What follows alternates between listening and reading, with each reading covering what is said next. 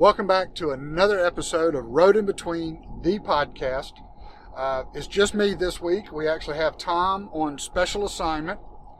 And so I'm in the truck, headed downtown Meridian, headed to the historic Weidmann's restaurant. Weidmann's is the oldest restaurant in the state of Mississippi. And it's actually quite fitting. I'm going to meet a dear friend of mine, Kenny Watts. Kenny and I met probably at Weidmann's. We'll talk about it a little later, but we met at Weidmann's many years ago and formed a friendship. But so this week we're going to be talking to Kenny about he recently had a loved one pass away. His sister had passed away, and we're going to talk about what we do to cope with loss, especially family loss, loved ones. Before we get there, I do want to ask if you like if you like what we're doing, if you like our podcast, then please hit the like button and share it. Tell all your friends what we're doing here with Missionscape, but also mainly hit that subscribe button. That does nothing but help us keep our mission going. And the beauty part is it's absolutely free. It doesn't cost you a dime. And I promise you, we're not going to send you all kind of crazy text messages. We won't even inundate your email box. But if you will, just hit like and subscribe. We greatly appreciate it. So sit back. I hope you enjoyed this week with our chat with Kenny Watts.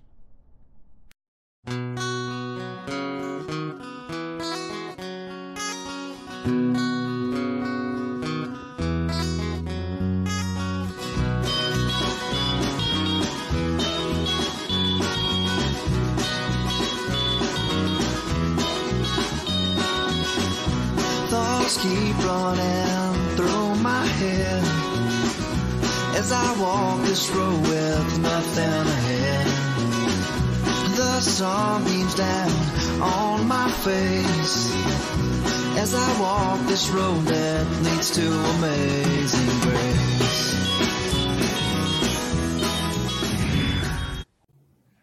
Welcome back to another episode of Road in Between, the podcast. We are in downtown Meridian, in the historical Weidmann's restaurant, out on the balcony overlooking beautiful downtown Meridian. It's a perfect setting for our conversation today. Kenny Watts, I've got Kenny Watts with me. Kenny is business consultant, longtime business consultant here in town, has purpose-driven solutions. But Kenny and I met not necessarily on this balcony many years ago. It was close. But right on the other side of those windows here at Weidmann's, many years ago, we were all working downtown, and we were all actually working towards the revitalization of downtown. And Kenny has been just an instrumental part of that. But that's not what we're going to talk about today.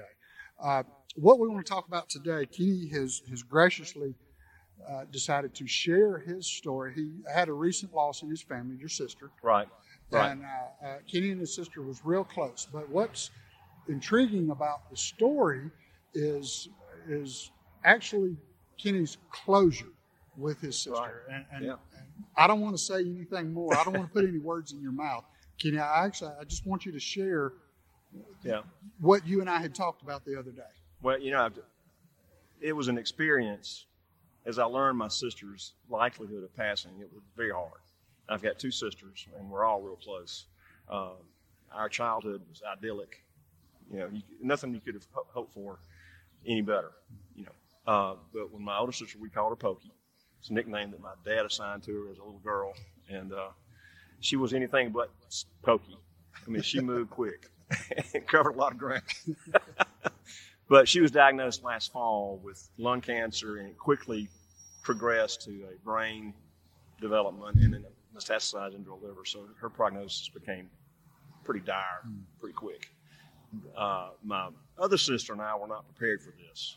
We were looking forward to years of semi-retirement with her, doing stuff together, and we just didn't get that opportunity.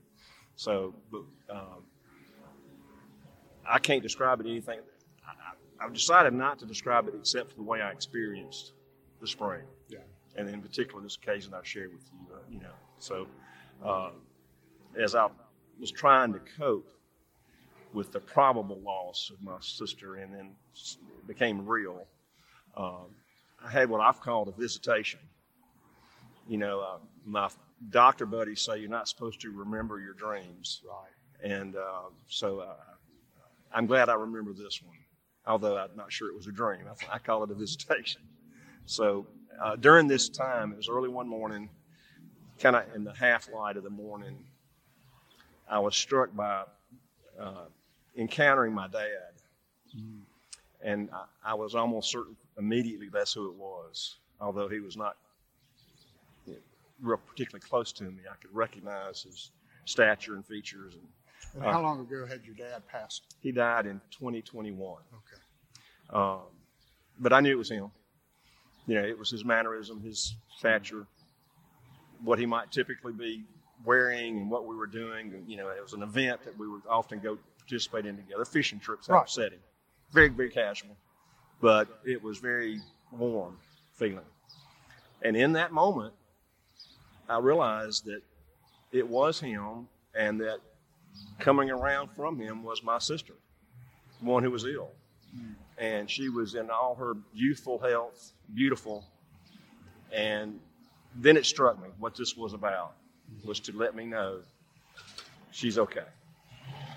And she was with Dad and family and all the host of family that's there now. And she even hugged me in the experience, which, to let me know, it still strikes me hard to share it. Understandable. I can't believe it happened. I got up that morning and immediately was trying to tell Kim and what I experienced, and it was obvious I was caught up in it because I was overwhelmed. But I'm sure the emotions were still immediately strong. Oh my gosh! I mean, since I talked to you last about it,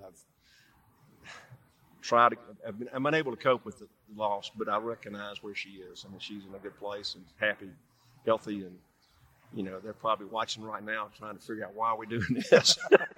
You're not supposed to talk about it. I don't know. I'm sure they're happy that I feel like I can talk about it. So, well, yeah, it's it's a sense of closure, and there's more books published out there on dreams and why we have the dreams that we have and what are the purposes behind it. You could probably Google even 10,000 times more than that. Yeah.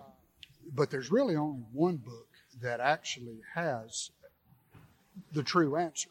And Paul wrote in the book of Thessalonians, "We who are still alive will be caught up together with them in the clouds to meet the Lord in the air." And that, to me, is a true sense of comfort and closure. Without question. That you have with your sister. She's terribly missed. I mean, look, there's things we'd be doing this weekend, if she were here. But it did help. It really, really helped. And I don't know if I mentioned this to you. I shared, this was before she passed away. Mm-hmm. Not long, but I shared it with my sister, who was in this illness. And she looked at me and said, "Well, that's Daddy coming to get me." Wow. That's powerful.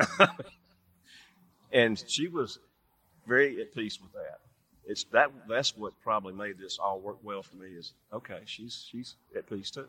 Yeah. So, I really would love to have time with her now. But, it's one way I've been able to cope with it. Well, and just like Paul says, you now can take comfort in where she is. You know where she's at. You know who she's with.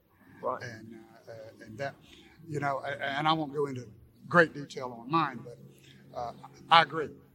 I hardly ever remember a dream. Yeah. But I have two very similar situations. I lost my dad at an early age. I was just a little boy, and there's been a couple of times where I've been visited by my dad in my dreams, and those are really the only dreams I truly remember. So, I totally understand. Well, I've really decided not to try to analyze it. Yeah. Part of me wanted to try to sort it out, and I decided, no, I'm going to let it be what it is. Yeah. And what I felt at the time, because it's very real. It's not something there's no way to analyze it and come up with a better feel than what I had to understand it better. Yeah. I'm glad you've had that experience with your dad. I mean, it means something, and I'm glad I knew it happened. I'm glad I shared it with my other sister. She was thrilled. And we both agreed, this is a conversation that Grace and I had. Grace Mitch is my sister. You may know Grace. But anyway, we decided that Pokey would be telling us right now, don't waste any time. Just keep going, get busy, get back with it. Don't regret. We got things to do. Yeah. So it's energized me in a way. Coming off the last 3 years of so much uncertainty in our culture, it's really helped. So I think it even helped Kim. She recognized what I was feeling, and she said, "This is going to help you." And it has. So. And it sounds like it has. It has. It really does. Yeah. Kenny, thank you so much for coming on today and talking to us and sharing with us your road in between. And I would say your road right now is between the grief of the loss of your sister and now the comfort of knowing where she's at. That's it. So, but thank you so much. It's reinforced my beliefs that sometimes have been challenged. Great. Thank you, John. Thank you, Kenny. Good talking. Thanks.